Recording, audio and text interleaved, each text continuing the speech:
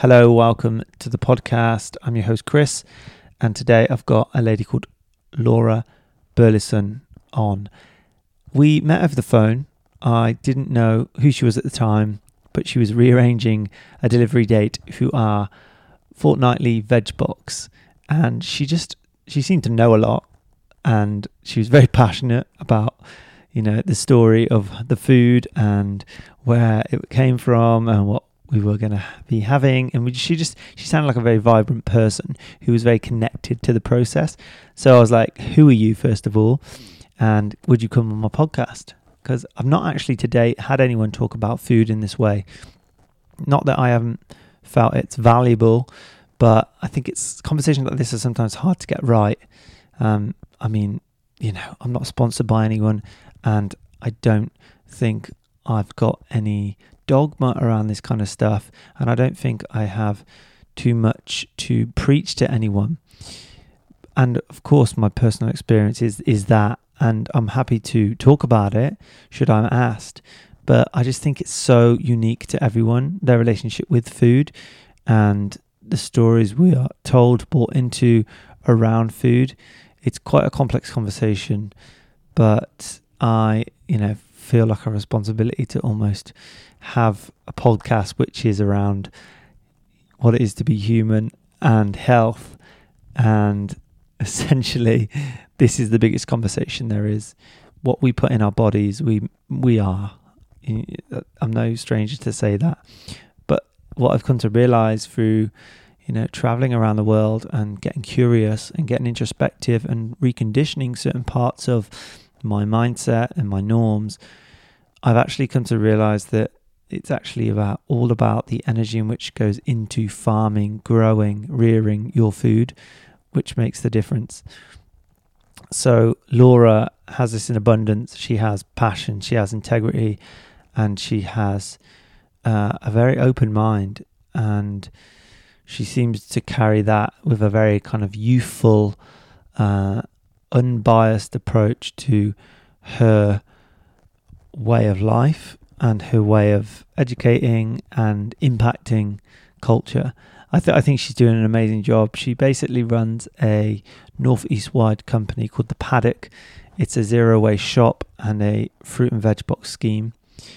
She also has a small holding which I went to visit. I spent pretty much the whole day with her, focusing on the environment and agriculture. I asked questions around all of that stuff, and I feel like we really get into it in a good, well balanced way. And I recorded some footage which I'm going to put together in a little mini documentary about the farm. So I'm excited to do that. Not out yet. It's taken me a little longer than I thought, but it will be out in the future. For now though, just let's enjoy the podcast. I mean, it really is great. We talk about sustainability, recycling, and I get Laura's thoughts on kind of the future of British agriculture and what she prioritizes and values around food. This is, as always, on YouTube. Please head there, like and subscribe if you can. That would be tremendously helpful. If not, just share on your stories on Instagram. That always seems to do the trick. Other than that, I hope you're good. And I hope you really enjoy the conversation. That's me. All good.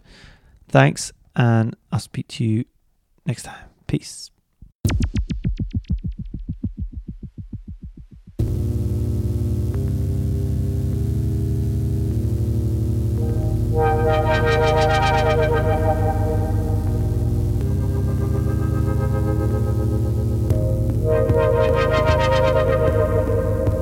So Laura, thanks for coming on the podcast. No problem. Is it your first podcast? It is actually, yeah. I've never done a podcast before. No. Debut for you. Yeah, a new thing being for on. me. You've been on the carriage before, but yeah. I haven't. So yeah, new experiences. Nice. So thanks for inviting me here. You're welcome. We've taken the best part of an hour to walk around, and you've introduced me to lots of your plants and wildlife and all the chickens and the hens. And got wet in the process. Yeah, we did, and now it's dry. And we're under shelter. We did this bit the wrong way around, I think. That's funny. But yeah, so why don't you tell us about you, first of all, perhaps how it came to be. I'd like to do like a past, present, and future Okay. in terms of like how you came to be this farmer that you are now, and what that and your experiences traveling and Yeah. upbringing and stuff. Well, where were you born first of all? Were you Born local? in Newcastle upon Tyne. Yeah. Uh-huh. So grown up about 5 minutes from the paddock where we're sitting now. So my parents built the house that they still live in, which is where we grew up, which is about a 5-minute drive from here. That's actually next door to the paddock farm shop that we have. So in the 80s, my grandma and granddad had a textile soft furnishings business. It was quite big at the time. My granddad was kind of one of the first to introduce certain textiles and stuff to the northeast, and he'd been in the army, he'd been in the REME, the Royal Engineer Mechanical Engineers, sorry. And he was really good at fixing things and tinkering with machines and sewing machines and stuff like that, and he went on to work in factories producing textiles on a large scale in the northeast, running I'm not sure how many, but there was a lot of machinists, that he would manage. And then he went off on his own, and the business was called Francis Ellen Roach. That was my great grandma's name. So they managed to buy the building that we still have now, where the farm shop is. I think it was 83, and kind of took the business on its own from there. And then my dad and my uncle, they joined, and that was the family business for a long time. My granddad unfortunately had a large stroke, and then over time it was more, well, I suppose the way the world's gone in many ways, but sort of cheaper textiles, imported ready-mades, because this was like your bespoke fitting services. And so Dad and Nev would fit for lots of footballers, country hall estates. It was that kind of high-end bespoke textiles, and they decided to dissolve that business and split the main building into units, which is now rented out to different businesses, and that's where the Paddock Farm Shop's based. So when the veg box scheme started, we started in the back unit, which we still use for the veg boxes, which is the family unit, and over time somebody moved out of one of the front shop facing units, and we had the opportunity to start the shop. So that's kind of where I grew up and where the business is based and why it's still based there, and it's very much tied to the locality and the kind of family connection. It's a big part of the paddock. The small holding Mum and Dad bought in 2002. We were always into horses. Dad had always had horses, always kept chickens, grown a bit of veg, done that kind of thing. So he had the opportunity to buy this, and it was just 6.5 acres. There was nothing. There was no mains water. There's still no mains power or anything, but there was no mains water, no fencing, nothing. And it had been part of a larger farm, of which the traditional old farmhouse still stands at the bottom, and they owned some of the land, but this plot had come up. So Dad went ahead and bought this, and then sort of, well, we 20 odd years later now we're kind of running it as a business, but still very much as a family hobby as well. Yeah, as a lifestyle. As venture. a lifestyle, yeah. Yeah, for all the family, because everybody's involved, yeah. Yeah. And how big's your family? Is it like? So there's me and my brother. My brother's 2 years younger than me. He has a separate business with my dad, but he's very much involved in everything here. And then there's my mum and dad. And then we have my partner, Mike, who we've been together about 8-9 years now. So when I met Mike, he was a civil engineer.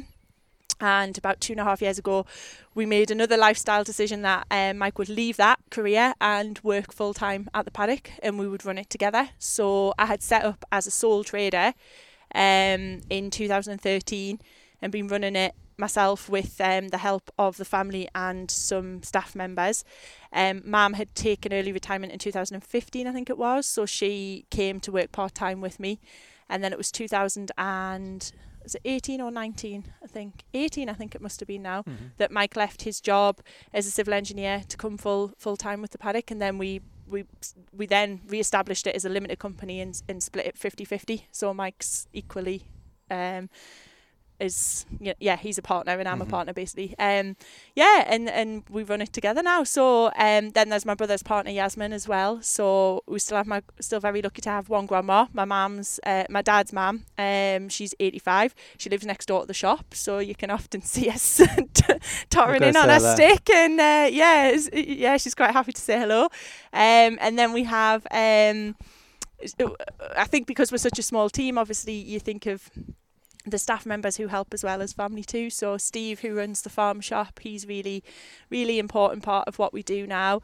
And then we have another sort of 3 or 4 local kind of community members who work with us, who help us to do the veg box scheme throughout the week. So, and obviously that the team's changed over the years, but we've had many like great people involved in the kind of building and growing of the paddock along the way. So yeah, I'm sure. Yeah. So you're providing organic, ethical food, vegetables. That's the idea. Yeah. To lots of people. What's your outreach in the northeast? Is it So by mileage, or how do you do it? So we deliver to quite a large area. That map's drawn on the homepage of the website. I'm not actually sure what the mile radius is, but it covers parts of Northumberland, parts of County Durham, all of Newcastle and all of Gateshead. So then we do have the relationship of the drop sites with How many of those do you have? So we have By the Kilo in Tynemouth, the Waiter Shop in Durham, Something Good in Jesmond, 109 in Heaton. We have trialled with Zilk Warehouse in South Shields as well. We've put a pause on that for the time being, but hopefully we can restart that in the kind of busier period in the run up to Christmas. Mm-hmm. And then we've just started a new relationship with Cycles Fitness Gym in Bladen, offering kind of like a set price veg box for members of his gym as part of his kind of wellbeing and healthy eating kind of program that he runs. Obviously, he is a PT and he does run a gym, but he's very, very keen on nutrition and organic food specifically. So what he recommends to his clients is an organic diet. So we've come up with a veg box to fit in with that. So in effect, there's 6 places sort of overall that you could collect a veg box from. There are areas like By the Kilo over by the coast where you get your veg box from. We don't do home delivery over there, so we only offer to the drop site. Mm-hmm. So whilst the reach is quite broad, there are certain different relationships, but overall doing about sort of somewhere between 200 to 300 drops a week, generally speaking, although we are in our kind of quieter time of year. So like last week was only 160. So it's the quieter time of year, July and August, but certainly over the last year at points we've been up to doing about 320 drops a week at times. So have you had to stop taking orders at some point? Because I We know did, Riverford did start doing that Did because they Right. were just hitting their maximum. Yeah, we did. So when the pandemic first hit, our orders more than doubled, like literally overnight. It was just sure. crazy. And then we basically just had to stop and took a waiting list, but the waiting list got up to well over 1,000 people in the end. Yeah, So then we tried to do a priority system whereby elderly, vulnerable, isolated, NHS, but even then you just couldn't fit everybody in. So we basically capped ours around about the 320 mark. That was kind of our max. That was what we could do with our little team, and that was us all working really hard, you know. Plus there's other, you know, issues like there's the supply. You can't just all of a sudden magic up all that extra food, you know. It doesn't come from nowhere. So, and you had to be fair to everybody, because every box scheme was experiencing the same thing. So, and we're all using the same suppliers. So there's only so much you could do. So yeah, we did have to cap it, and that went right through from sort of March last year, in March, April, till about August when we got quieter last year. Then we lifted it for a couple of months, and then it went really busy again. And obviously we went back into lockdowns and things. So we kind of kept that on from about September till early this year. And then since then we've lifted it, and things have settled down, and we just kind of take it week by week. Yeah. When you were pushing that kind of, you know, pushing your limits of what you could physically do and logistically do with your supply chains and stuff, were you experiencing any like compromises that you perhaps weren't okay with, and then that's what,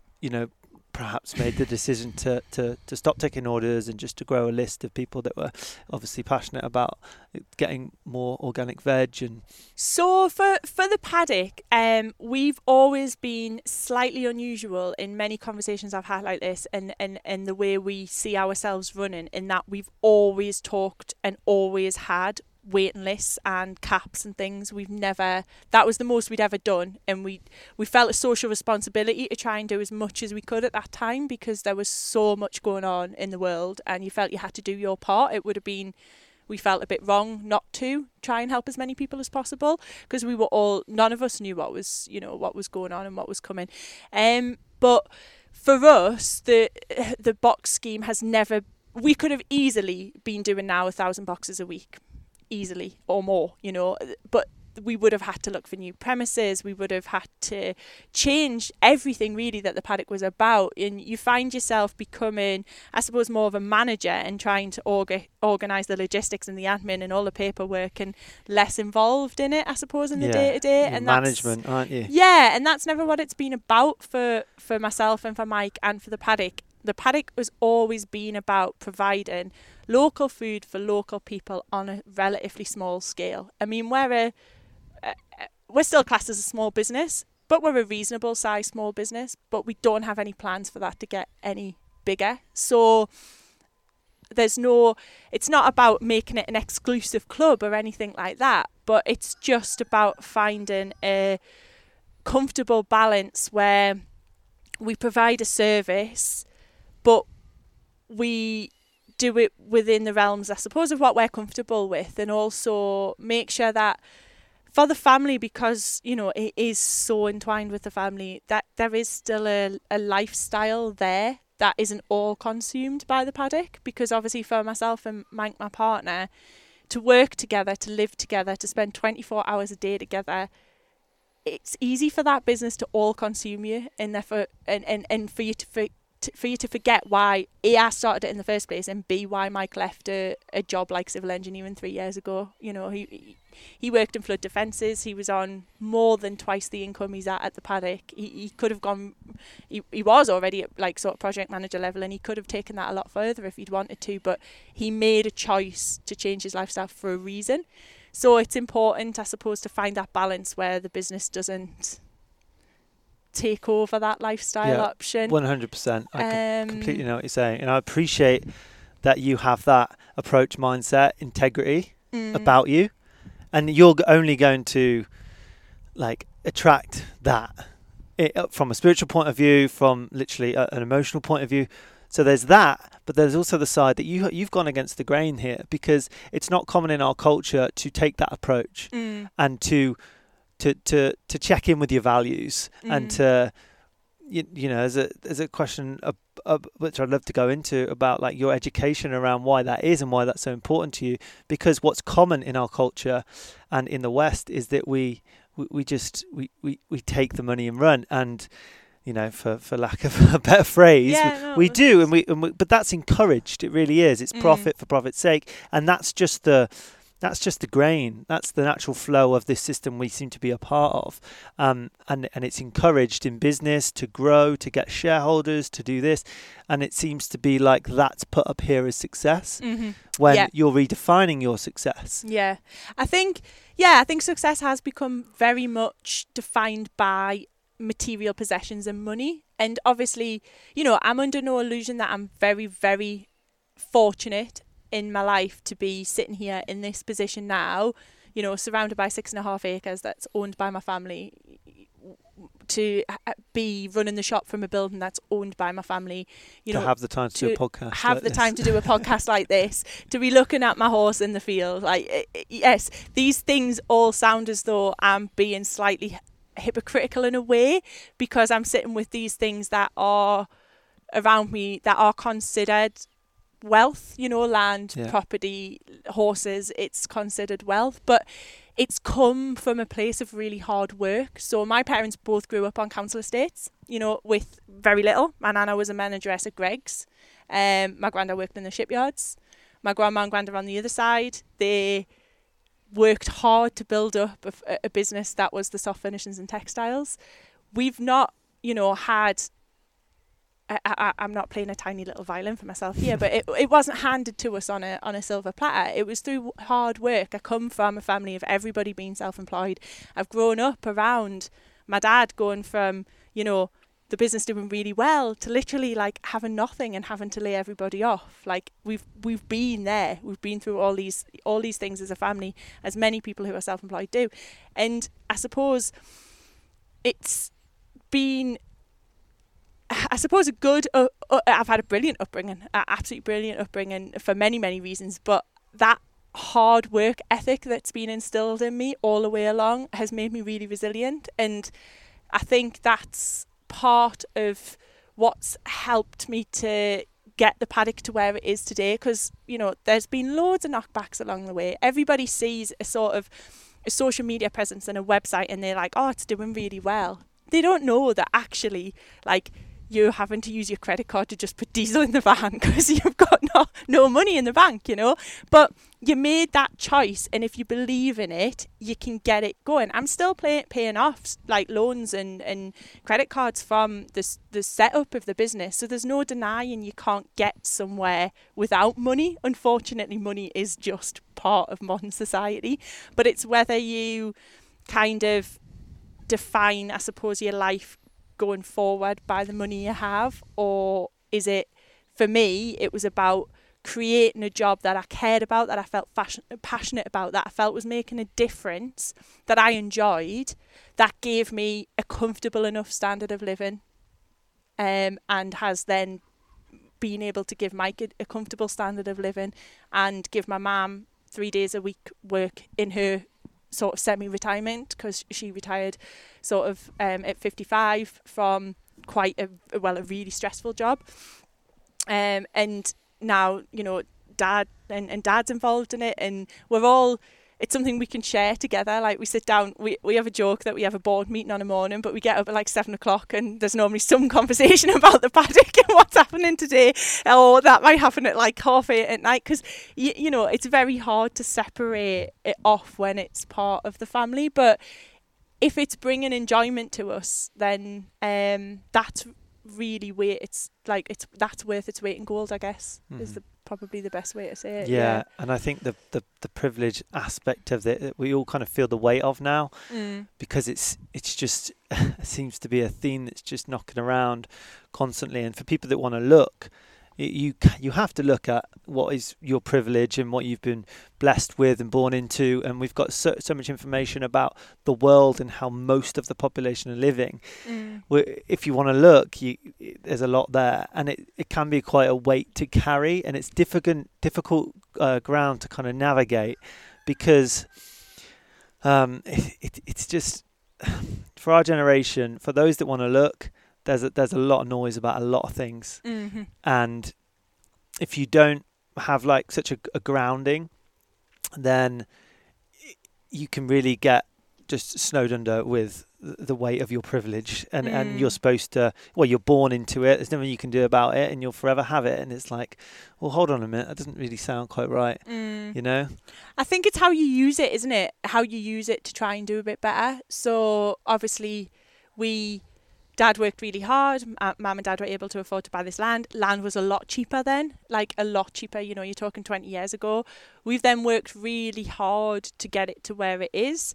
It's never finished. We're just custodians of this land. We're just looking after it. You know, it will go on for generations to come, and people will hopefully continue to look after it. But it's easy to kind of look, I suppose, on the outside at what somebody has in terms of material possessions, but it's how you use them. So for us with the paddock, there's no doubt organic food comes from a privileged point of view, you know. Yeah, it's interesting, isn't it? To be able to afford organic food in this country is a privilege. There's no doubt about that. It is. But I mean, you could put that down to government structure and systems, and what we're a part of course, because now it's like, you know, veganism and to support yourself with a healthy diet and not have not have meat a part of it or animal products. You really have to put a lot of time and money into it to get back the healthy lifestyle that you're perhaps want. But so it's almost considered, goes hand in hand with yoga practice and things like this, and it's almost considered like middle class to choose these options. Definitely. And I think organic food, it is a higher price point, there's no denying that, but there are real reasons behind that. It's a higher input system, generally speaking. It costs more, but it's a fair reflection of what it has cost someone to produce that food, because ultimately what's happened is supermarkets have driven prices so far down that we think that that 50p bag of potatoes is what we should be paying for something, and ultimately that's the wrong there. Actually, the real price of the food is being more accurately reflected in organic food. Of course, if the market, it's still fairly niche, relatively speaking, the more a market grows and the more people buy into it, the more people you have producing organic food, etc., prices do start to come down. But in the current system, whereby farmers have to pay for certification to be organic, it's never going to come down that far, because you're not being subsidised to be an organic farm. You are paying to be certified organic. So then on top of that, you have all of your costs, your overheads, your labour, everything, So it is more expensive, but there is a reason behind it. But it has sort of become, I suppose, a slightly privileged sort of option. But what we wanted to try and do with the box scheme, and it's why we started the box scheme first, was to try and make organic food more accessible. So rather than setting up with a shop that then did delivery, obviously shops had always relied, farmers, shops and everything, had always relied on people coming to us, and we know that we're all very busy now and time poor a lot of the time. So the box scheme was designed with trying to make good quality organic ethical food more accessible to people by taking it to their doors. And we started off with a value veg box was one of the first options, and that was only £7.50 for delivery as well. We didn't charge for delivery or anything.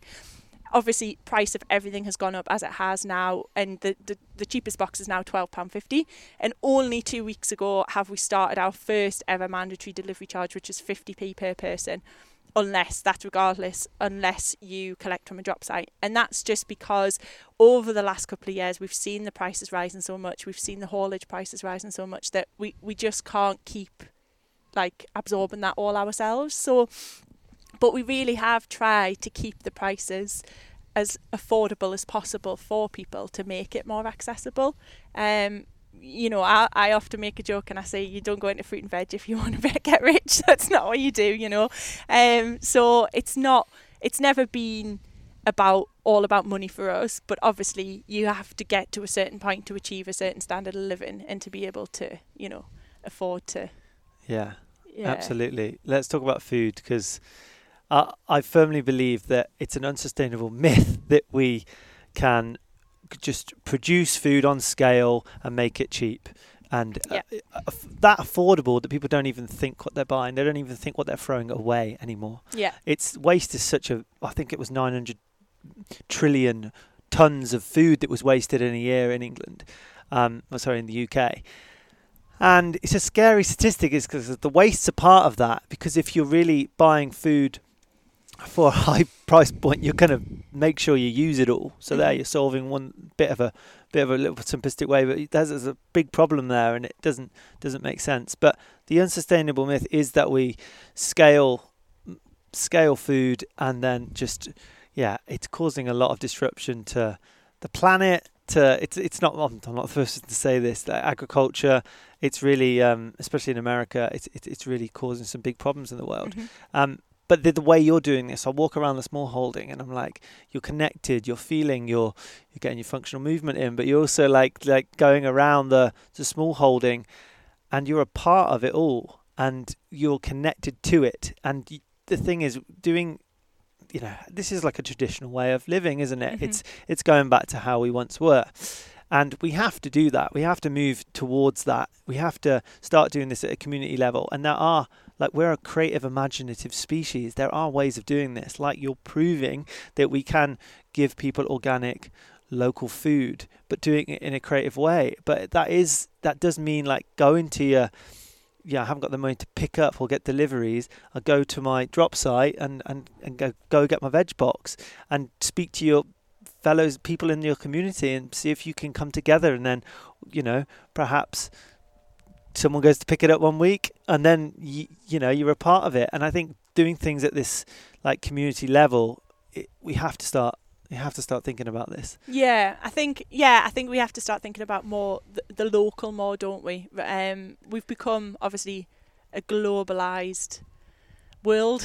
Yeah, absolutely. And that's probably never been more at the forefront than this last year, I think, in the way the pandemic has spread worldwide and really hasn't left anyone untouched, really. Obviously it's affected everybody in some way, but everybody in different ways as well. But the way that it did spread so quickly and that's brought the kind of global interconnected world really to the forefront. I think none of us are an island on our own, if you like. And I think the way that we've kind of upscaled food to feed the world I don't think it's sustainable long term. I don't want to sound as though we're saying that someone's farming in a wrong way for farming a certain way, because I do believe in British farming, and I do believe in the generations and generations of farmers who have, farmed farms and are doing it maybe in more of a general agricultural sense. What I think we probably need to do is look a bit more at how we run farming as a business rather than just a subsidy. So British farming is heavily subsidised, and to me it seems a bit skewed that we're subsidising farming that does use, the use of, for example, pesticides and neosecticides and artificial fertilisers, and then we're asking organic farmers to pay to be certified for organic feed to feed people naturally. To me, there's something gone wrong there. Absolutely. That's something that it makes zero sense when antibiotics, the same ones that we'll take for an infection, get fed to animals to allow them to grow quicker and to just get a short burst of their life. That's all consuming. We're also a part of that system, and it's like that's cheaper than doing it in a natural way. Mm-hmm. There's a lot there. It's quite scary, really, when you start to dig into it. And I find it quite traumatic. Kind of like the mass scale farming of animals. I'm not vegan and I'm not vegetarian, so I'm not. At the paddock we try and provide as many sustainable lifestyle options and food options as we can for people, so we don't pigeonhole ourselves into a specific vegan, vegetarian, meat eating category. We offer products from a range of suppliers that we've built up relationships with, that we believe in, that we trust in, and it's then for the consumer to make that decision. So if we have loads of customers who are vegan, we have loads of customers who are vegetarian, we don't stock, for example, meat and most of the dairy products like milk, fresh milk, the fresh dairy products, excluding cheese, obviously has a longer date, but the things that you really need to use within a week, we don't stock them on site, so that's all done to pre-order. I think for the shop per week we buy 10 pints of milk, and we don't really sell a lot of milk through the shop, so that tends to get used for staff teas and things like that. So we don't buy any kind of fresh dairy that needs to be turned around quickly to just see if it sells. We do it all via pre-order. Same with the meat, so we only get dropped the meat that we've already sold. So that's tackling the waste issue. There's other things, like with our meat, for example, it's all frozen. So if when a beast is ready to be slaughtered, the whole animal is butchered and then deep frozen. So the farm that we work with for the meat keep all of the meat deep frozen on site. I think you've got roughly about 18 months to sell frozen meat as opposed to like a few days for fresh, and then they just drop up with us what we've had customers order from us. So it's trying to work out those little relationships, I suppose, with people on a local level. And don't get me wrong, that there's no way that kind of relationship's going to work on a global level. That's only working because that's a small 100%. local relationship that we've been able to establish. But that's a mindset thing, isn't it, as well? If we had shift. more of those local relationships being established, which, like you said, can come from community farming and maybe creative ways of people thinking about how they, how they maybe get a veg box together, or they use a drop site, or whatever it is, then we can kind of take out a lot of the problems that surround waste and kind of sustainability. Yeah, it's tough for people, and I want to just share a bit of my experience of me being more conscious with food.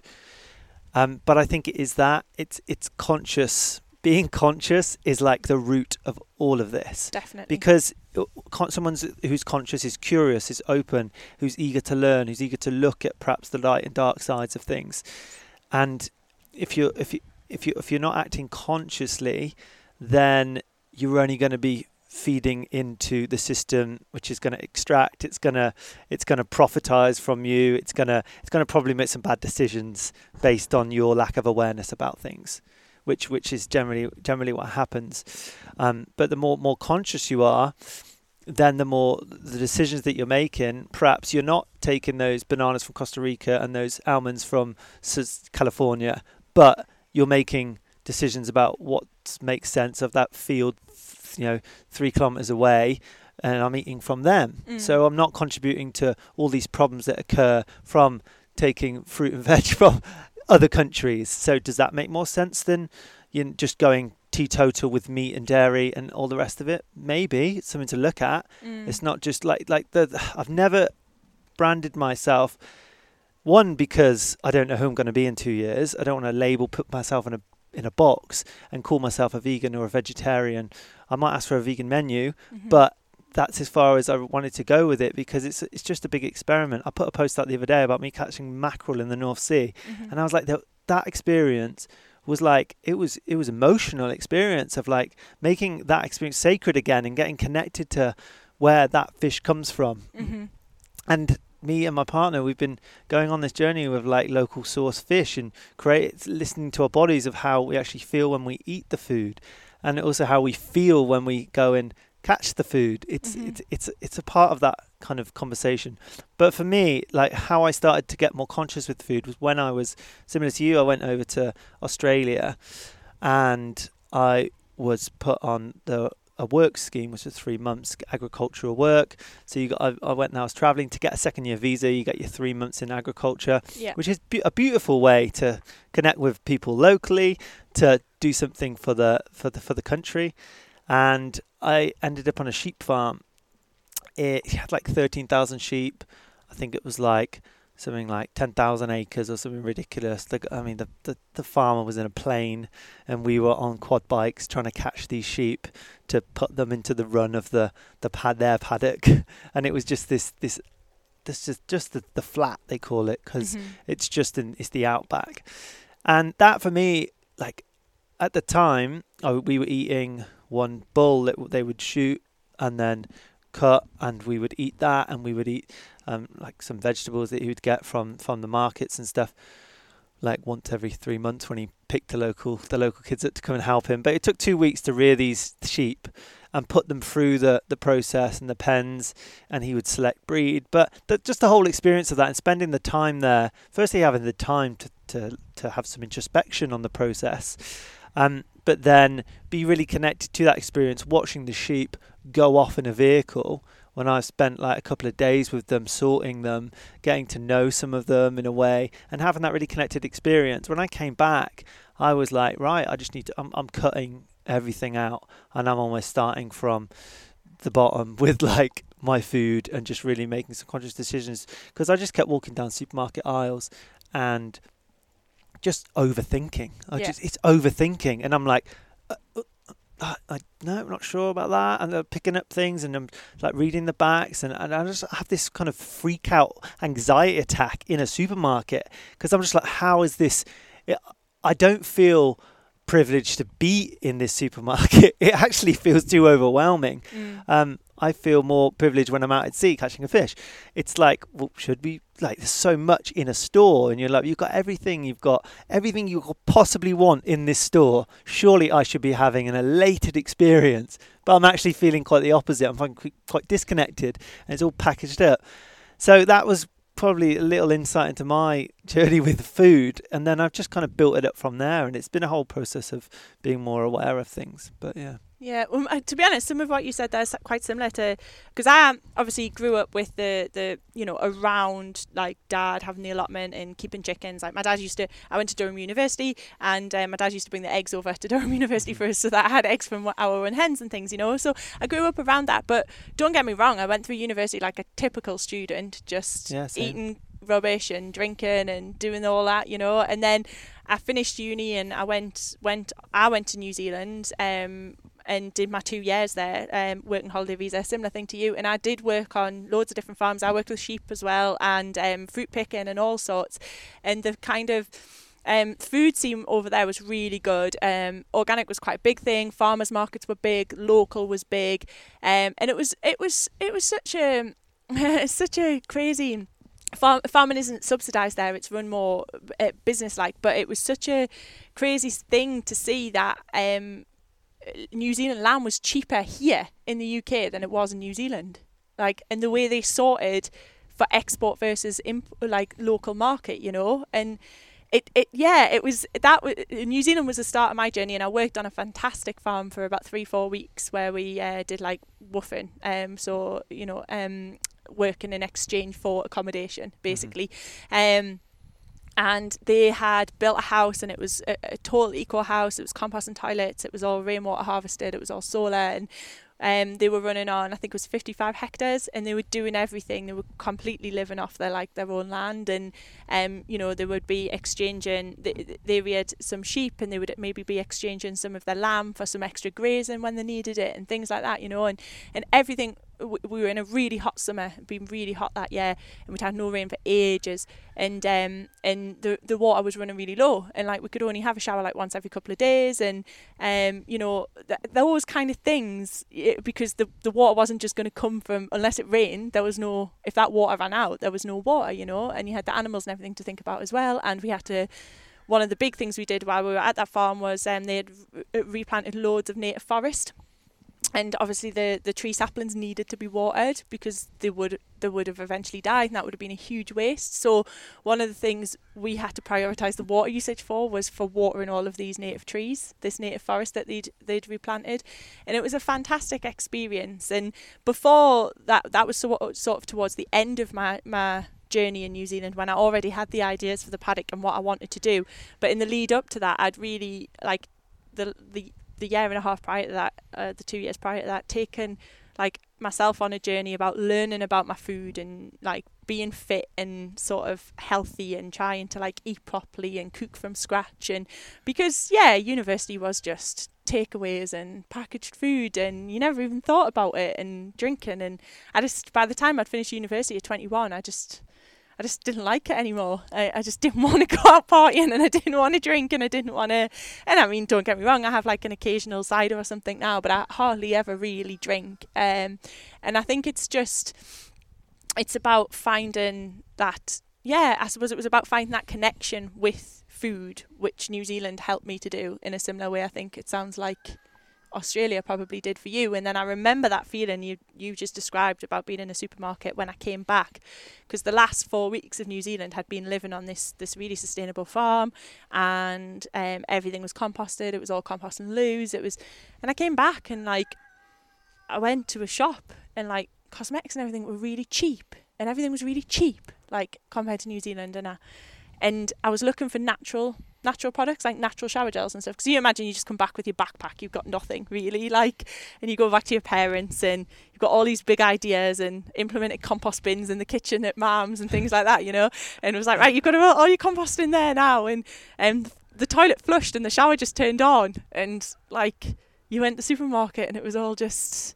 Yeah, it you just said, in plastic packaging. It was also easy, and it was so cheap, and the lamb was cheaper than it had been in New Zealand, and it said country of origin New Zealand, and I was like, but why? It's the other side of the world. Don't we sheep farm here, So I suppose that that's probably, I suppose, going and doing that and then coming back to this is probably as big a part of the journey as the journey itself, I think, because if you didn't remove yourself from it and then come back to it, you wouldn't see just how different it is.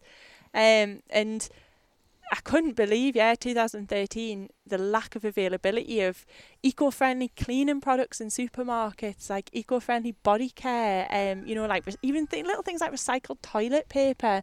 We weren't really talking about local food in the same way.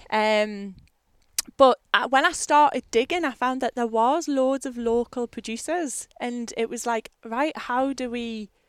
Yes, I had the idea for the box scheme and the eggs and stuff, but how do we connect up all of like the local producers? So how do we bring the bread in and the honey in and the jams and the chutneys? And actually, once you started digging, you realised how many people were doing it. So then I suppose the paddock became more of a way of joining up all those people. So that now, we work with, I'm not even sure the total number of suppliers, but there's about 800 to 1,000 product lines in the shop and on the website overall. From suppliers, not just within Newcastle, Gateshead, Northumberland, Durham now, but UK wide. And it's amazing how much we are producing on small scales, And we have suppliers contacting us all of the time with new products. I'm often sad that we can't get back to everybody and that we can't stock everything, But there is so much happening at a local level. I suppose it's how we kind of get that out to people. That's one of the issues, I suppose. Yeah, and just perhaps, for lack of a better word, awaken people up to realise that products are out there, they are accessible, they can be affordable, but perhaps that little bit extra that you're paying, it's going to go a hell of a it's going to go a longer way than going to your supermarkets and just taking what's off the shelf. It is more amazing that it's not promoted, it's not advertised, it's not talked about on our national news, like that things like this are beneficial to us and our ecosystem, which is one of the same, and we're still living in this way that is one disconnected but also just clearly not sustainable. Yeah, we're not talking about it. I think there's conversations going on all of the time, but I think you've got to look for those conversations. So yeah, which is more alarming that you have to look for them. Yeah, and you have to go out of your own way, or perhaps the norm to find this. But they are out there, as you've just alluded to.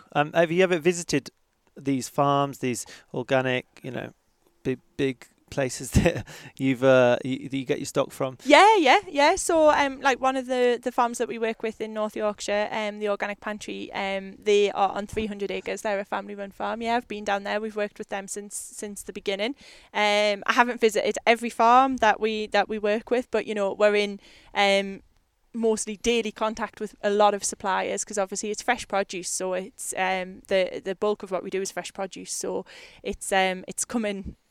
It's changeable on a daily basis, so you're in regular, constant contact with people. So you build relationships. I think that would shock a lot of people that there are so many just on your roster. That there are so many that you pull from all those different streams. I think that would surprise some people. Probably, yeah, because I guess so. I mean, on the more local level, obviously the farms and the people we work with, like, directly in our locality, obviously we've visited all of them, we know them, we see them regularly. It starts to develop into quite a personal relationship. And it has to be that, because you'll go in your supermarket and you'll be forgiven for thinking that we don't really grow anything in the UK. Well, you would, yeah. Unless it's in season and you're looking at the packet and you can see it's from Surrey and it becomes, I suppose, a bit of I suppose what a supermarket makes it easy to do is forget that there's a person behind that product. Like every product you're buying in that supermarket, in terms of fruit, veg, fresh produce, there's a person running a farm somewhere to make that product, whether it be dairy, whether it be fresh fruit and veg, whether it be meat, whether it be honey, whatever it is, that started somewhere with a person. And I suppose supermarkets have made it quite faceless to shop now. There's no face or relationship behind the product. Yeah, I guess M&S try and do that with their British Farmers scheme, but yeah, I mean it's because I suppose there's M&S and there's the Co-op. There's certain ones that kind of try and push. You can't tar like everything with the same brush, but there are certain ones that try and push the British farming side of things more. yeah, and I'm not convinced because one, it's proven to be you can't scale this kind of organic, fresh food. It just won't travel. Like we pick up a box on a Friday. We do every 2 weeks, so we swap with you. And then have a Riverford the next week, and then back to you. So we have one big, large veg box a week.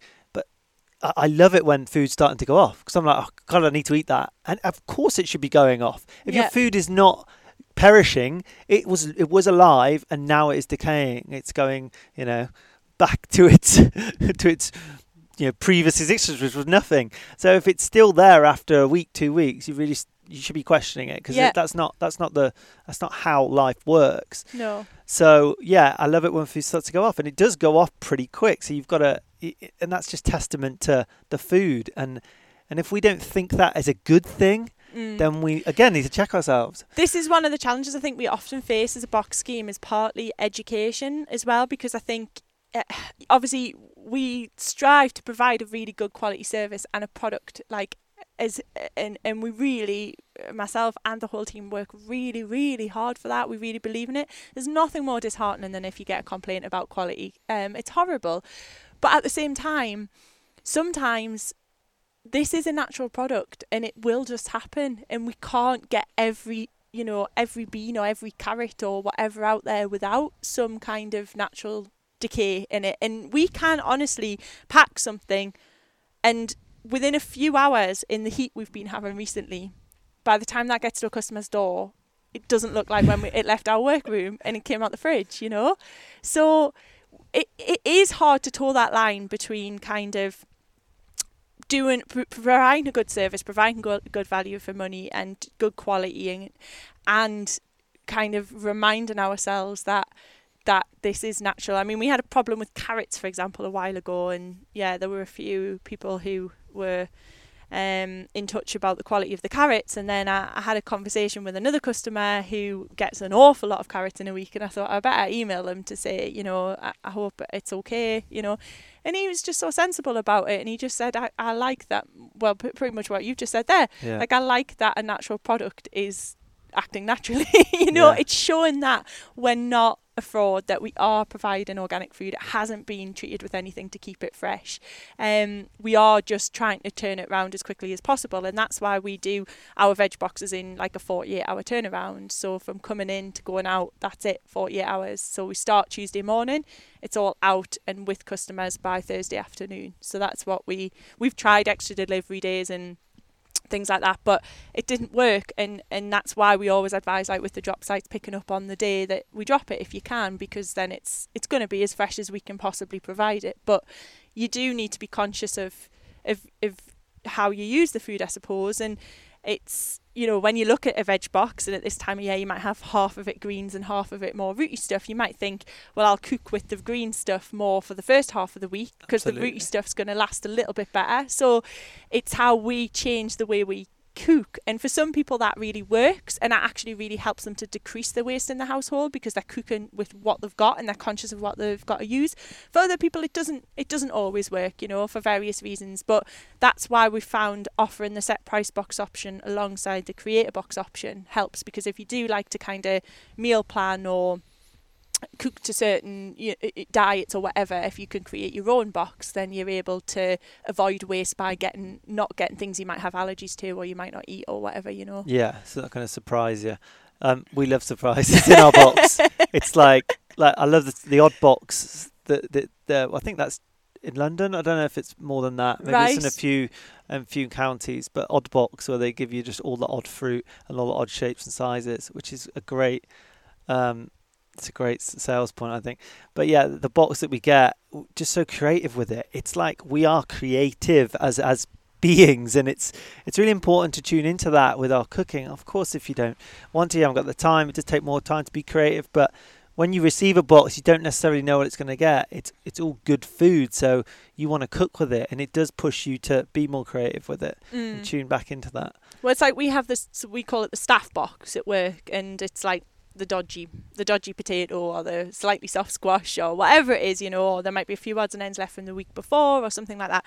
And we put that in, and everybody's welcome to just take what they want and do with what they want. And Steve, our shop manager, now does staff smoothies, so he's gotten into making smoothies from the staff box. So it's just about trying to find different ways, and he makes one for me and Mike to share because he's took it home and he's made it, and then he brings one back for us. And because I'll admit, like, I don't always, cooking from scratch is really important for me, but I'm not at home every night cooking a big slap up meal. It's not fine dining, and I go to people's houses and people feel on edge about the food that they're giving me because of what I do, and for me and Mike, it's quite simple a lot of the time. Like I think every night now for a week, there's been a salad involved in some kind of shape or form.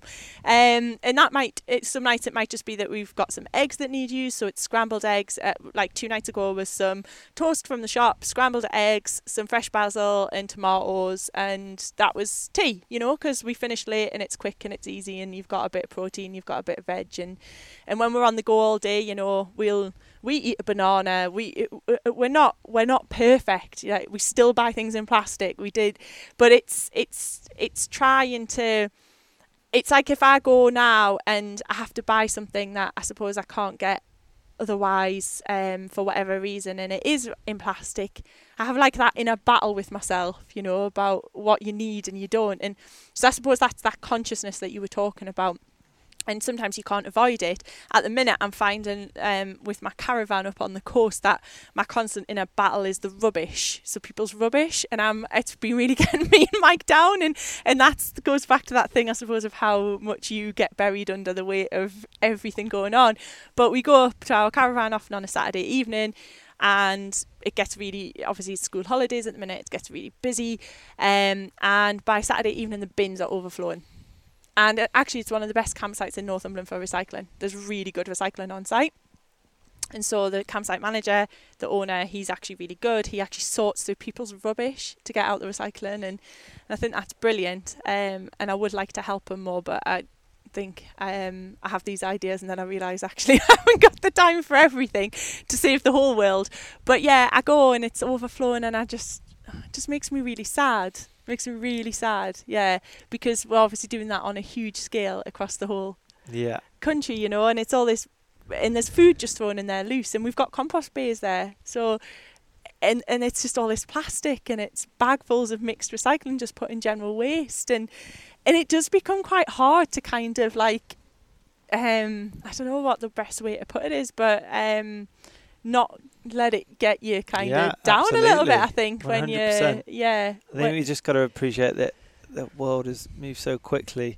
Change has come, hasn't it, in the last few centuries, and it's like it's radical change, radical population growth. It's like a lot has happened in this last 50, 100 years, and we've just got to sometimes tune into that and know that we're here for a small amount of time. We can only do so much. Oh, definitely. Yeah, we are here for literally a second in the grand scheme of things. And, no one really knows what the bigger things are at play. Like we really just don't. And it does pay to just tune into that and not let things like that get you down. It does get me down. I put something in the bin, and I've actually become a bit more relaxed about it recently because it did start to, the general waste, for example. Yeah. That I was really particular about, because all of our food waste we'll put in a compost out the back, and that's amazing. Just to tune into that and just watch it diminish. Sorry, that's my phone. I'll just got a theme tune. I haven't actually. You know what? It's just the phone tune that was on there, and I'm so non-tech savvy. It's never been changed. It sounds like Anastasia or something. That's how cool I am. I'm just gonna pop it on silent because I'm sorry I hadn't realised that wasn't on. That wasn't on silent. There you go. It's all good. It's like pretty the relaxed on the podcast. It's the modern world intercepting, isn't it? There you go. so yeah. What was I saying? Sorry. Composting. Yeah, composting. Composting's, it's useful, it's easy. The general waste situation, because I go to the dump, the tip, and like, I'm be particular about where things are going, and like the general waste is like, you have a little peer over the skip and you're like, really? Yeah. And there's just so much in Yeah, there. it's the And waste is and huge. until it becomes, I don't know, maybe these policies will come into play. But us as people, yes, we can protest about it. Oh no, wait, I don't know if that's happening anymore. Can we? But it's hard for one person to carry the weight of the world on your shoulders. Oh, at definitely. the end of the day. Yeah, and you can't. I mean, I say to people all the time, like I've just said, we're not perfect, and our shop isn't about, and our box scheme and everything isn't about striving for perfection to live like the most, to live as clean and eco-friendly and green and everything as it's just about small swaps. It's what you can afford to do, it's what you feel you can do. Every small swap makes a difference, and none of us are perfect, none of us are going to be able to do it all, but if you can make some small changes, that really makes a difference. And I think you're constantly learning, and it is important to remember all of the good, but I suppose sometimes when you do what we do, and it becomes so ingrained in your habits, like putting food waste in a compost bin and things like that, then you step out of your little bubble into the wider world, which is, I suppose, what Mike and I do when we leave the paddock at the end of the week and go to the caravan and have that little base there. We're stepping out into a huge cross section of people, and that's like, oh, okay, we still have quite a long way to go. Yeah, we're all in our little echo chambers, aren't we? Yeah, I suppose you start to see like, oh, okay, so this is happening like daily, in households across the UK, and it starts to make you think like, how do we make those changes? And I suppose a big part of it is it comes back to education, doesn't it? And I think fundamentally everything does. Yeah, and that's where we need to be starting with. And I think there are some good projects going on. There's good things going on in schools now. There's a lot more conversations happening. I know there's still a lack of it in the mainstream a lot of the time, but there are a lot more conversations happening about green issues than there were when I started the paddock, certainly. But there are people who've been doing it for a lot longer, than us who've been trying to make a noise about it. It's just important, I suppose, to try and keep getting the message out there, keep encouraging people, keep trying to change habits, I suppose. I wouldn't do this podcast any service if I didn't mention Biggest Little Farm. Have you seen that? I haven't. Documentary? No, Have you not? I haven't. No. Oh wow! So I won't go into too much detail. We talk Fair after, enough. but I spoke about it on the Tony Riddle podcast. Went into kind of the whole ins and outs of it, but it's a beautiful documentary about this couple who move to, a few acres similar to this actually, in the desert essentially, to regenerate the soil first of all. Oh, you honestly have to watch it. Oh no, Gotta get excited when people haven't, because I'm like, oh wow, I can give you this gift of telling you about it. I watched it last night. Right, okay. In prep. But yeah, you'd have to buy it. I think it was $5.99 or something online. Yeah. Anyway, it's a beautiful documentary. One for the photography and the videography of it, because the guy used to be a nature photographer. But their whole idea was to basically do everything without any intervention with technology or pesticides, herbicides, etc., and just do everything naturally. It took them 7 years. And before Tony podcast, I was like, yeah, God, such a long time. We don't appreciate it. And I'm like, well, actually, that's pretty quick compared to the 200,000 years of existence of our species.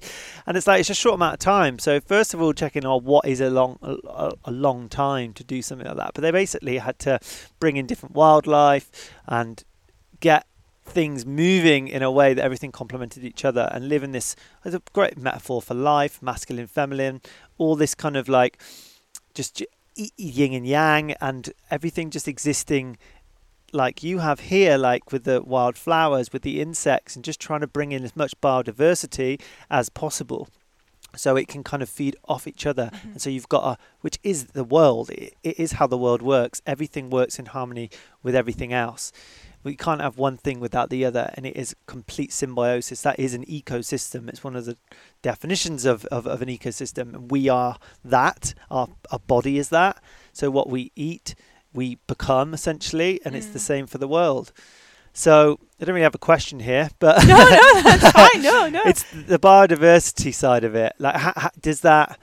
does that play a part in what you're trying to do in your intentions of Definitely. perhaps the small holding? Yeah, huge.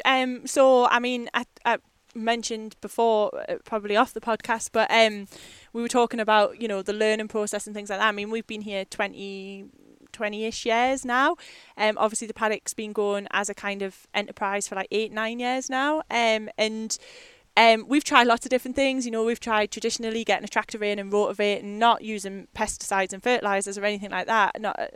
We have never done that. But, you know, we've tried the traditional methods of just rotivating with a tractor and then planting direct. And it wasn't until about 5 years ago that I started really sort of researching more about no-dig gardening and farming and like wild sort of more wildlife gardening. And actually the plot that's in front of us, which is the main veggie plot, isn't the biggest space at all, but the amount that's grown in there, hopefully you would agree, is quite, I think it's quite, you know, that's packing a lot into a small space. I think so, yeah. And it's not the best day today, unfortunately, with the rain. We haven't seen the bees, but the bees. It's a good day for them.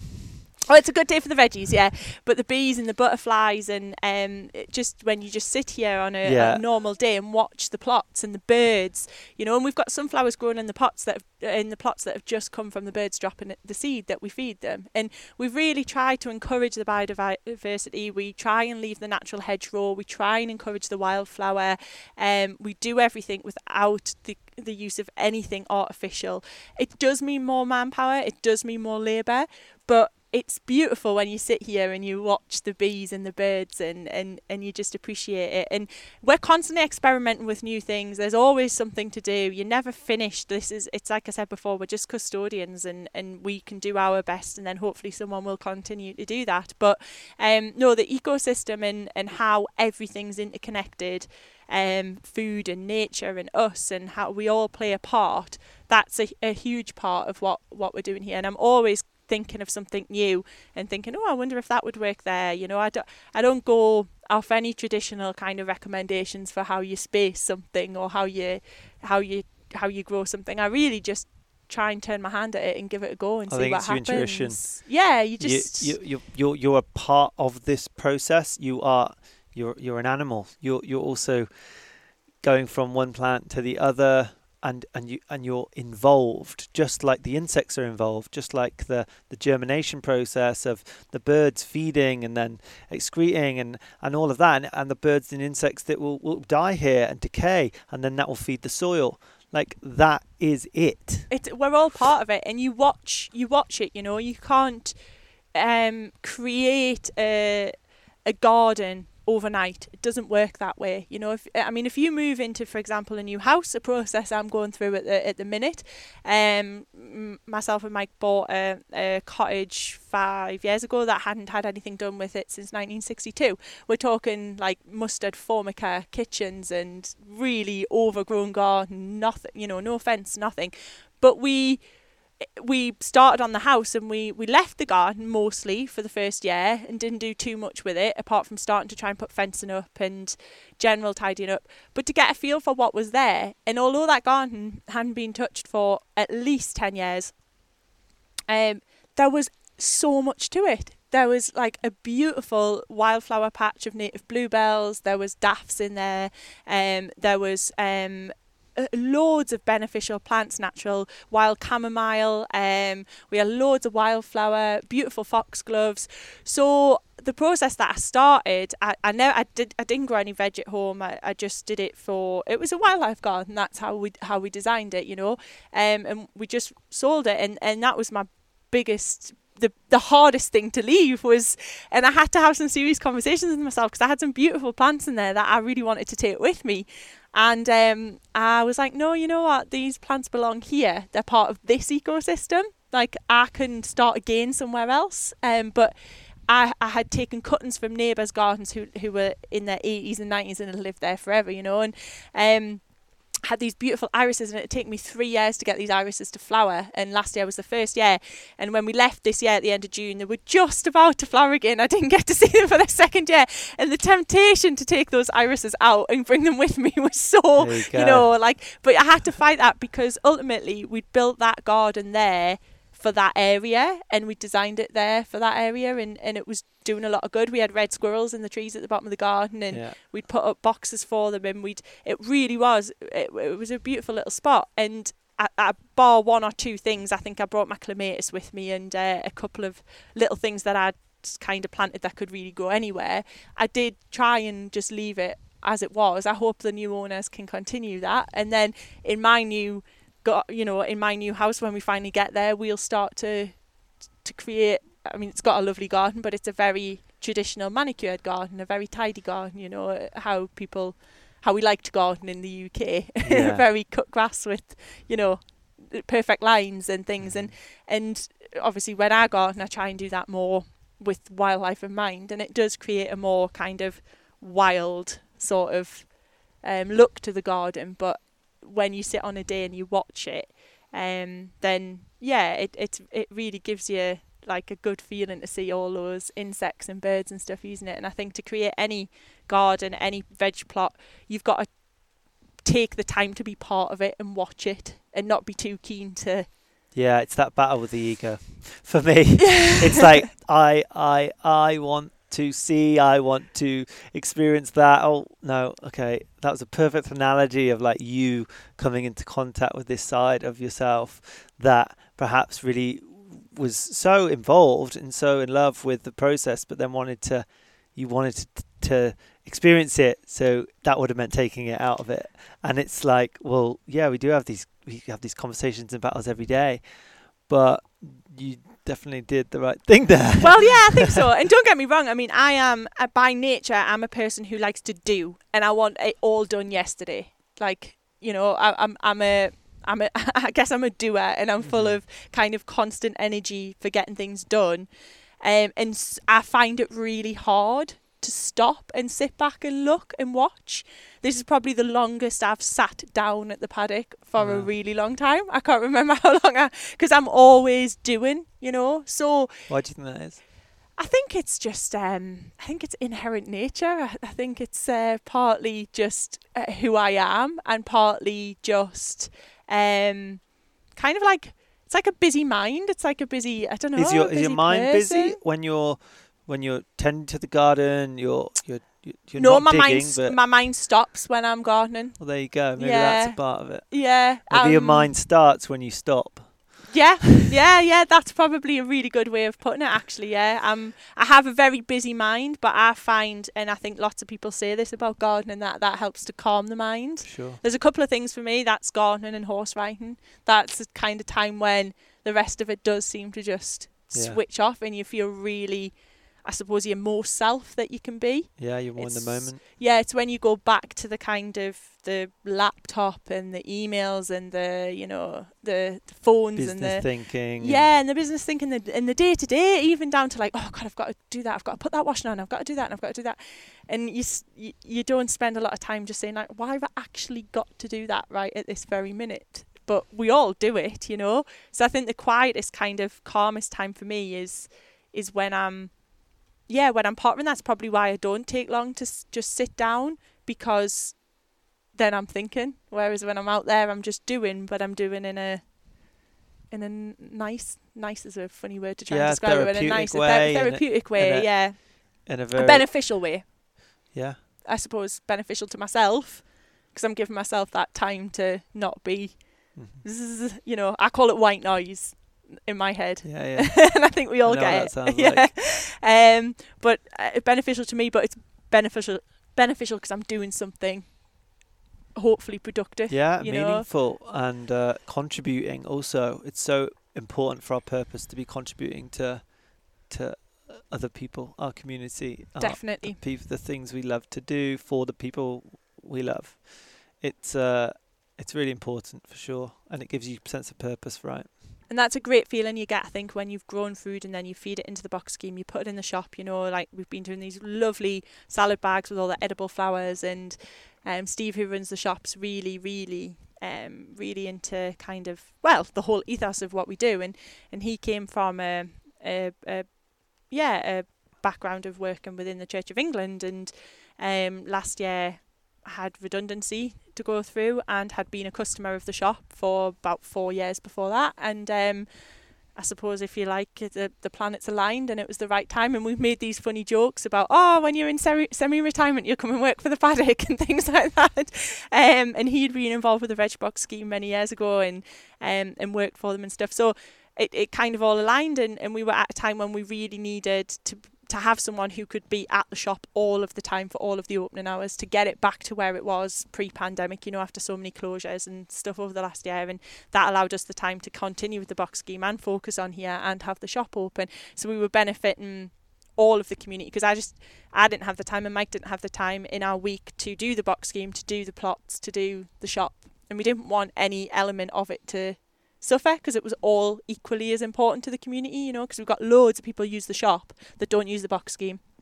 Loads of people who use the box scheme who don't use the shop. So we can help a wider community that way. And then, of course, if we left the plots go and didn't concentrate on here, then you're losing the ethos of why it all started in the first place, Yeah. So that was like a big fundamental decision for us, was to just be we need somebody who believes in it as much as we do to run the shop. And we've been doing these lovely bags of kind of edible flowers and salad bags and stuff, and I've been taking it down, and Steve puts it out in the shop, and he talks to people about it, and he believes in it as much as we do. And that's really important. It's an important kind of part of the process, is talking with community members about what there's you're just doing. a lot of soul in it, and a lot of energy that's just wrapped it up in it. And it's people aren't just buying the product, they're buying, they're experiencing something bigger. They're having that conversation about it. Steve's talking to people about the things he made with the salad leaves and the edible flowers. He's showing them photos on his phone. He's talking to them about food, and then somebody else will come in, and their little girls with them, and then he'll go through the box with them that they've pre-ordered for collection, and it'll be like, oh, what's this? Do you know what this vegetable is? So it's it reaches a lot further out than just food, and it touches such a cross section of society. You couldn't pigeonhole our customers. Everybody's different. Yeah, and I think that's a good approach to life, because it's the impact, and then the impact of the impact, that we need to be thinking about and tuning into.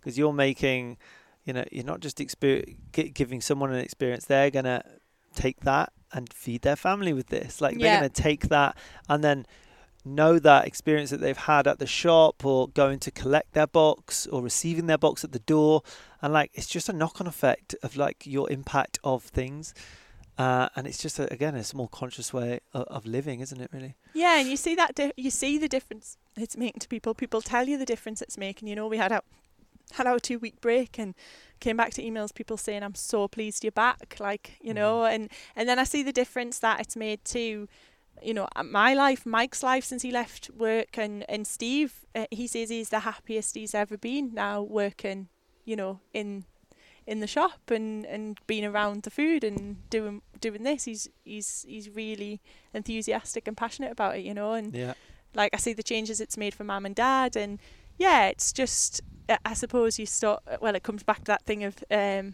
ecosystem, doesn't it, and how we kind of benefit from us and from it, and it benefits from us. Yeah, I think it's the roots of our human existence. Definitely. We need to kind of go back there.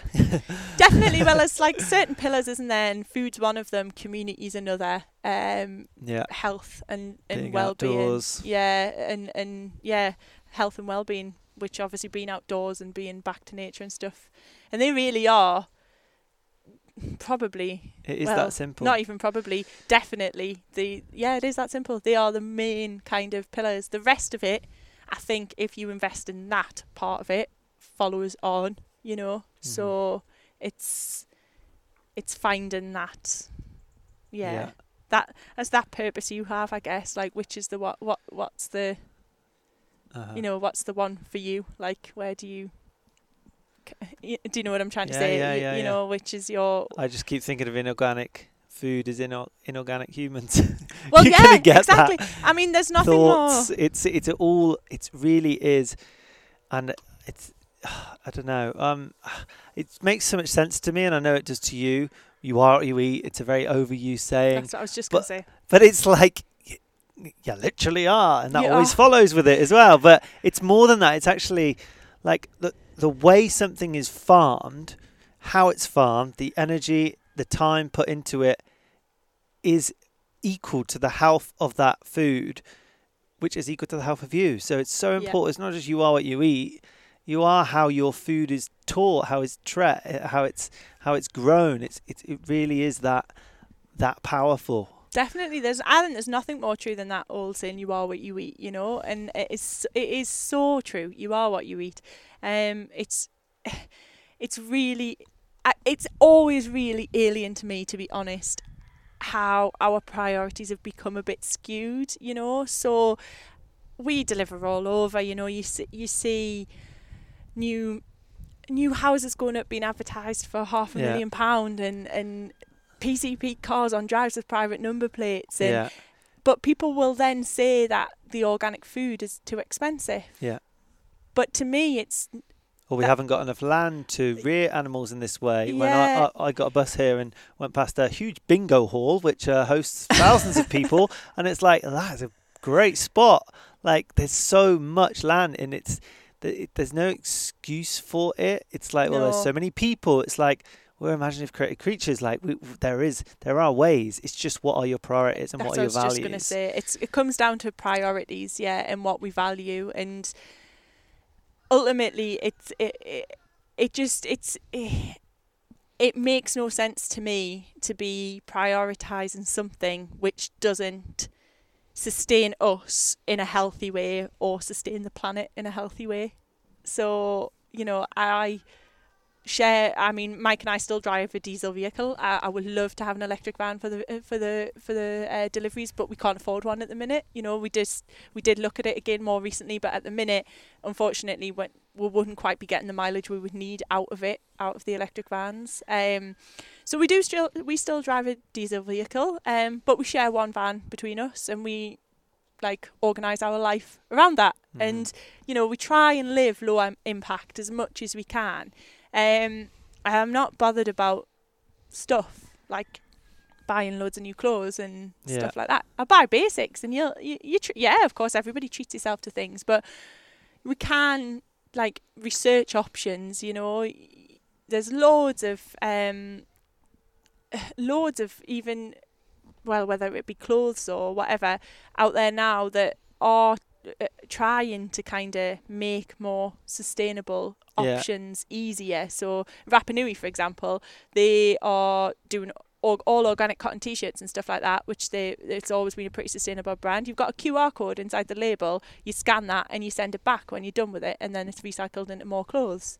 So and it's not breaking a huge budget, I wouldn't have said. So it's how we kind of look at our priorities and say, do we just go and buy the cheap cotton t-shirts and not think about where the cottons come from, or do we just search out an option, because they are out there, that is more sustainable? So it's but these things do take time, I suppose, which is... I think when the electric van lifers, when electric vans come into play, that'll be a game changer. Oh, when we can have camper vans that are electric. Oh, it'll be no so one will be good. living in homes. So good, because at the minute... I don't trust the government enough to have electric cars, though. How is it going to be leveraged? Yeah, well, yeah. I mean, at the minute, to get an electric van to do what we need it to do is quite a big ask. It's still... Electric vans are a bit behind cars as well, really. So there is a bit of a way to go. It's a funny one. It's a paradox, because we know what we know, yet we're driving around these vehicles, which is killing the planet. So we're like, there's this inherent guilt that's involved in the process, and God, it's quite a fight or flight motion anyway. Being in a vehicle, you're very stimulated, but then having this knowledge of gas is being pumped out here, and it's just well, it's everything. I think it's we we say it all the time. Why are we still selling plastic toothbrushes? Why haven't we just made all food packaging compostable? Because it's all out there.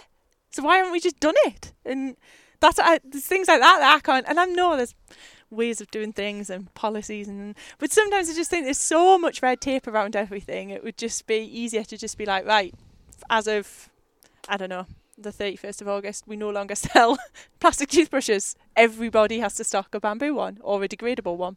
Mm-hmm. It could be done, but the plastic bin bag situation, which 10p a bag, 5p a bag. I mean, most places won't charge you even if you haven't got your reusable bags. But it's like, what is that really? Why don't we just stop producing the plastic bags? 100%. Cups. Plastic cups. Well, everyone should have a cup. If we, I mean, we just take our cups everywhere. They're in the van with us. Water bottles mainly. Isn't it? Yeah, water bottles. I mean, there's so many things. But if we just stopped putting them out there, we would all have to change our habits. Because if you couldn't get a coffee because you didn't have a cup, it would only take you a couple of times before you were like, I'm going to take my cup this morning. Yeah. And it's quite simplistic, really, when you think about it, isn't it? Yeah. But for some reason, I mean, I've seen huge differences this year up near where our caravan is in Northumberland. All of the cafes and everywhere are using compostables. It's brilliant. Do they have to be disposed of in the right way, though? They're all just going in seemingly into the general bins by the looks of it. Yeah, I think, there's such a confusion, which isn't helped by zero information about how to recycle things correctly, which I just think is bewildering. Yeah, definitely.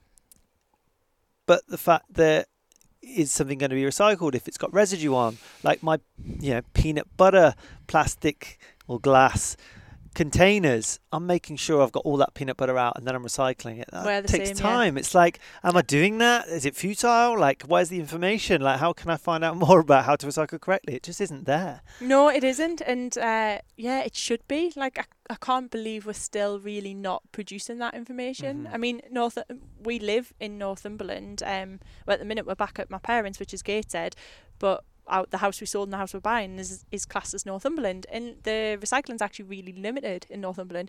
So we actually wash everything at the point. We have different clip-top storage boxes. This is mine and Mike's system. We put into our council bin what we can, and then if we're going through Hexham, for example, we'll take all the glass to the glass bottle recycling in Hexham. But like you say, that takes time. Why aren't we making it easier for everyone? There's in London and other counties, there's food waste bins, which there's a Fox situation in London, which probably causes a lot of mess at the same time. But it was proven, it was a scheme in Canada that one of the boroughs or whatever put loads of money into getting the food waste together and putting it into like a really sustainable landfill area, and they use that to put out there to fertilise the soil, the land, and it really worked well. And there's like clear evidence of this scheme put into good use, saved them a lot of money, and they even sold some of it to other neighbouring countries and stuff. It's like things like that we don't just implement. Anyway, we're pleasure-seeking monkeys. Well, I think you've kind of managed to link it back to the point you made very early on about being creative, isn't it? It's about being creative with what you do with that. Limiting beliefs to really the power and the potential that you have to be creative and do something in a way and influence change to your friends and community. Forget government, it's your friends and community that we need to be talking to and having these conversations with. And it's so important to speak up, to speak to people you meet on the street and just start having conversations about it all. But this conversation has been going on for about 30 years now. Everyone's seen the documentaries. People don't want to see the documentaries because they know what the documentaries are about. So it's like this podcast isn't going to shock anyone.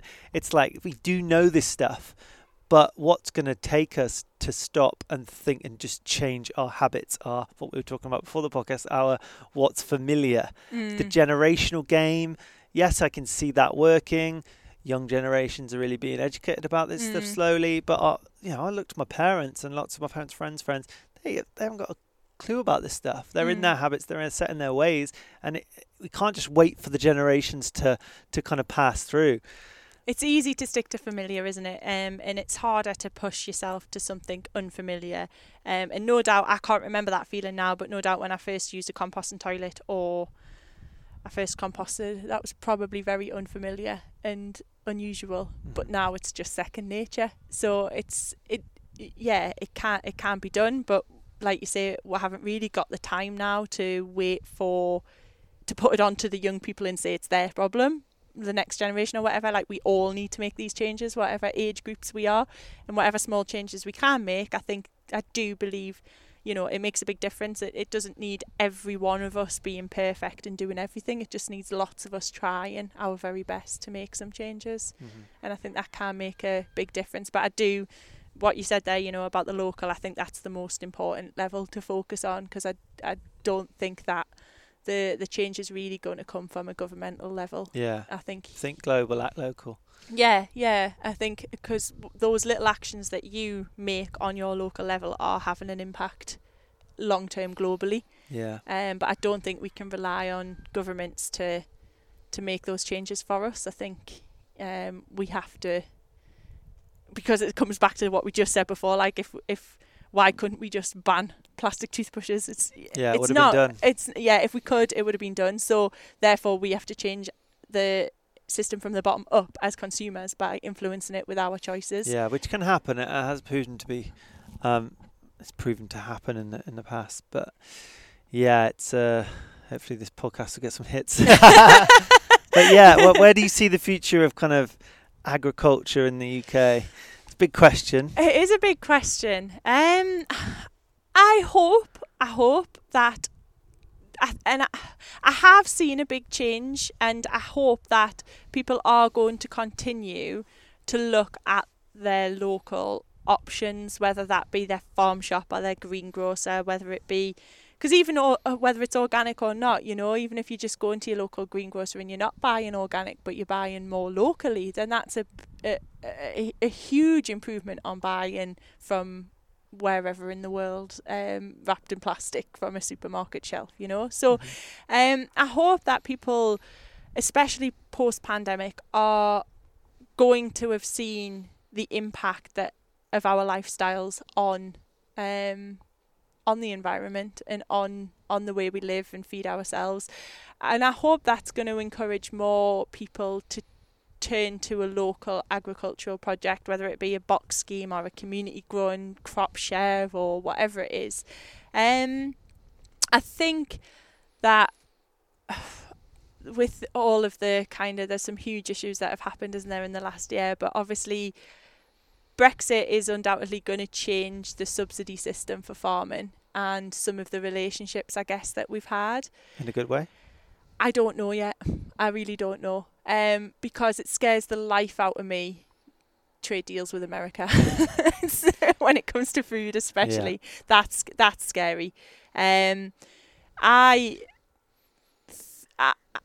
confused by wanting to open up trade deals on a more global scale with the likes of America, who don't have seemingly the same kind of controls that we have in the UK when it comes to farming, even organic farming, you know. I'm confused by wanting to open everything up more globally when, yes, we're not going to grow everything in the UK, and the paddock sells things that aren't all grown in the UK, but we can source that from predominantly Europe. Yeah, neighbouring countries. Yeah, neighbouring countries. Why do we then want to go more global? That feels like a step back rather than a step forward. I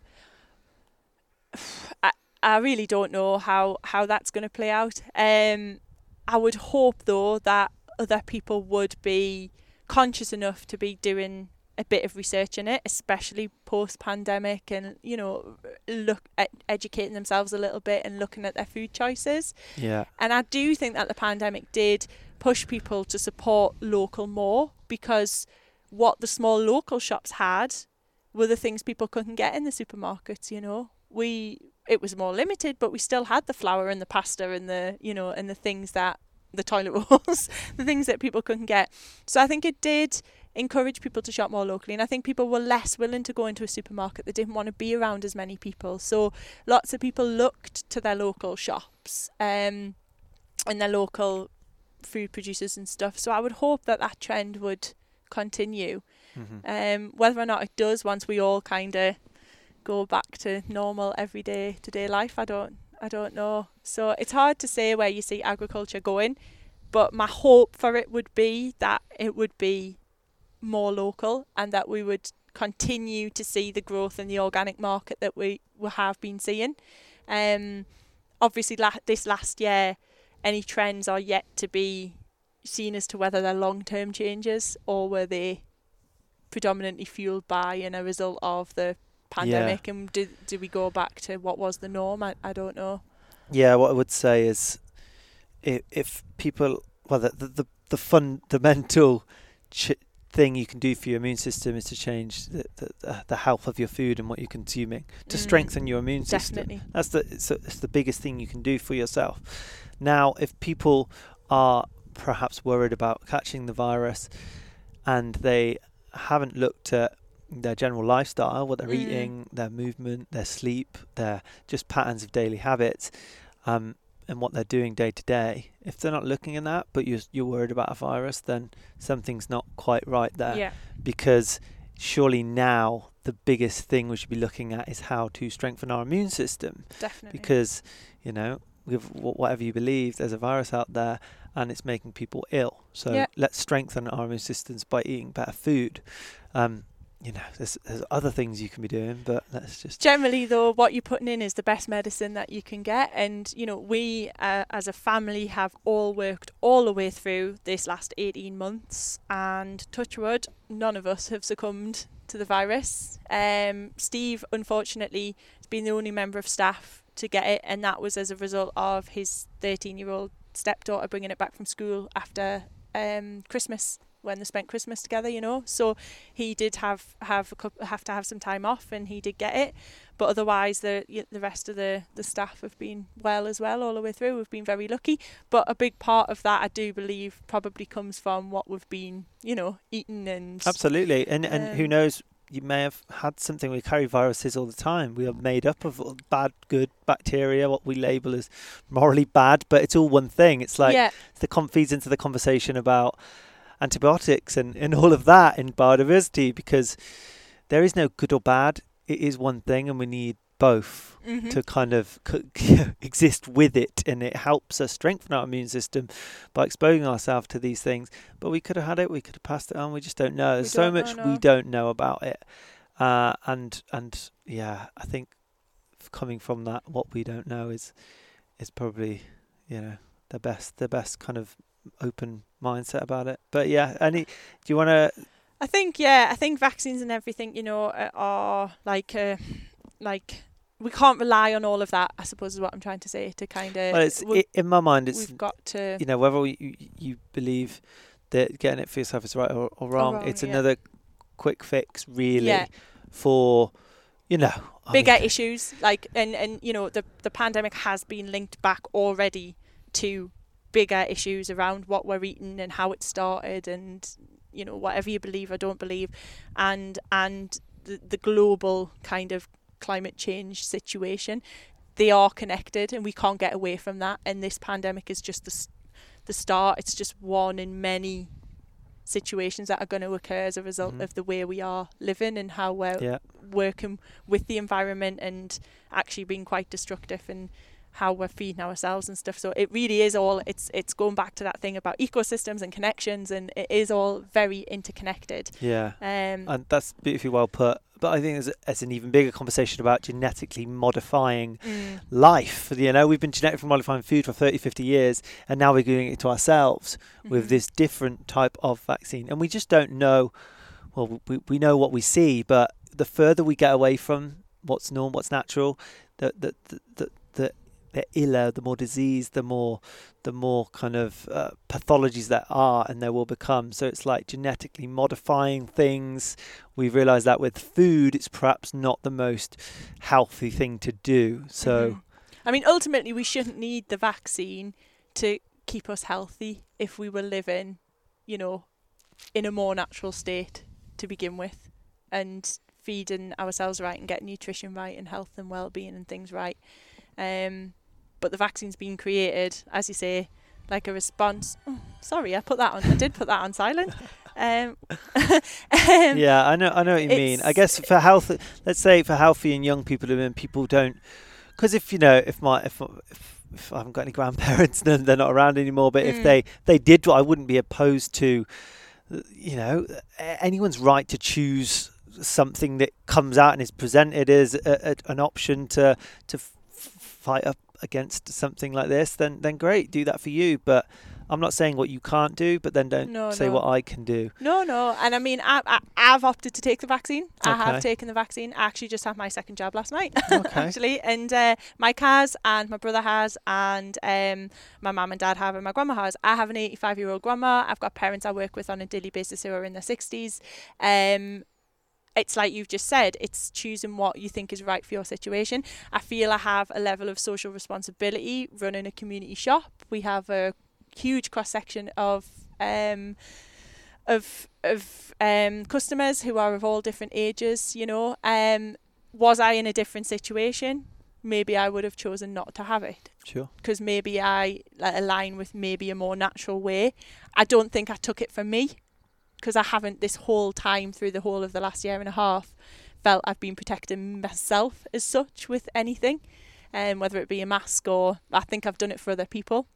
And if, we felt we should do that to kind of, help protect, I suppose, family, customers. Yeah. So we've done it, we've taken it. And like you just said, I don't think there's any right or wrong in this. It's an assessment of personal situation and what you feel is right at the time. And I think ultimately, I'm probably less likely taking it for myself than I am taking it really for. Yeah, I think it's important to talk about it.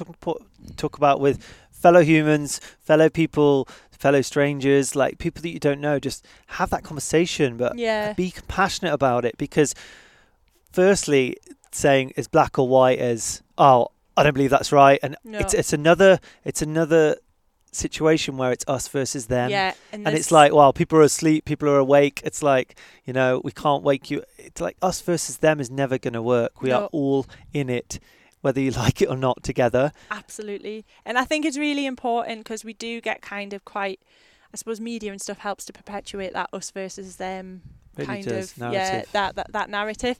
And it's really important, like, to just try and remember that, ultimately we are all different. Like, we're all going to make different decisions. We're different people. We've got different political views. We've got different ideas about how the world should be governed. We've got different ideas about how we should live our life. And I don't want anything that we've kind of said on the podcast today to sound as though we're being preachy about a kind of more superior way of living. It's just a belief, that system that we have, that we've decided to come together and talk about today. And because I believe in it so strongly, and I'm sure you do as well, then you are enthusiastic and passionate about it, and you feel it's right. But I'm quite equally as happy for someone to challenge me on it, and there's daily conversations that happen, and it's important to listen to people and to take on board maybe what they feel. And I would never go to anybody and say, like, oh, well, you're wrong because you're not eating organic, or you're wrong for doing this, or you're wrong because you haven't taken the vaccine, or there's the world's become quite it's become very kind of oppressive, I think, sometimes, especially with the media, with this us versus them, wrong versus right kind of. And I don't think you can live your life like that. I think you need to have your ears open all the time and be constantly listening to people, and constantly able to challenge yourself and make yourself feel uncomfortable. Because who would have known, like 18 months ago, that we would I thought I was done with vaccinations. I didn't think I was going to have to go. Who would have thought we'd be talking about all the things we've talked about the last year and a half, But we've had to, and that's made us all feel uncomfortable. So I think there's no right or wrong with any of it, and the vaccine especially. I think you've just got to assess what you think you kind of feel you should do at that time. Yeah, sure. Yeah. I think that's well put, and it's great to finish on that point. God knows how long we've been chatting away now. But hopefully people have stayed tuned to hear you say, I'm not preaching here, because that was truth and integrity. And I might put that clip at the start just so people stay tuned. I think we're talking about something that we believe in and that we feel passionate in. Yeah, and, passionately, absolutely. We want that to come across, but we don't want to come across that we're saying, all knowing, all powerful yeah. Jesus, follow me to the light. It's not how it works. No, life doesn't work that way. Mm-hmm. You've got to kind of just try. I think the sort of motto I live my life by is just to try and do my best, and just feel like I'm doing my bit, and try not to impose that on other people. But if other people want to kind of be part of it, then they're welcome. The shop's there, the veg box scheme's there. We'll still be there. We'll have conversations as we do every day with people about what they want or they believe in, and hopefully that helps to provide something back to the local community where I grew up. Amazing. Great. Do you want to point any people, what's your social media or any? Well, we have the Instagrams at the paddock _0 waste shop. Obviously there's Facebook, just search the paddock. The website is thepaddock.org.uk. The shop's based in High Spen, NE392EL. So you can look us up and come say hi anytime. Shop opens Wednesday and Thursday 10 till 5, Friday 10 till 4:30, Saturday 10 till 3. And currently the box scheme's open to everyone, whether it's drop sites or delivery. So you can find out all about that on the website, which is thepaddock.org.uk. Beautiful. Thank you, Laura. Thank you. This has been lovely. It's been a pleasure. Thank you for having me. Appreciate your time and all your words. Yeah. It's been great. Thanks a lot. Cheers.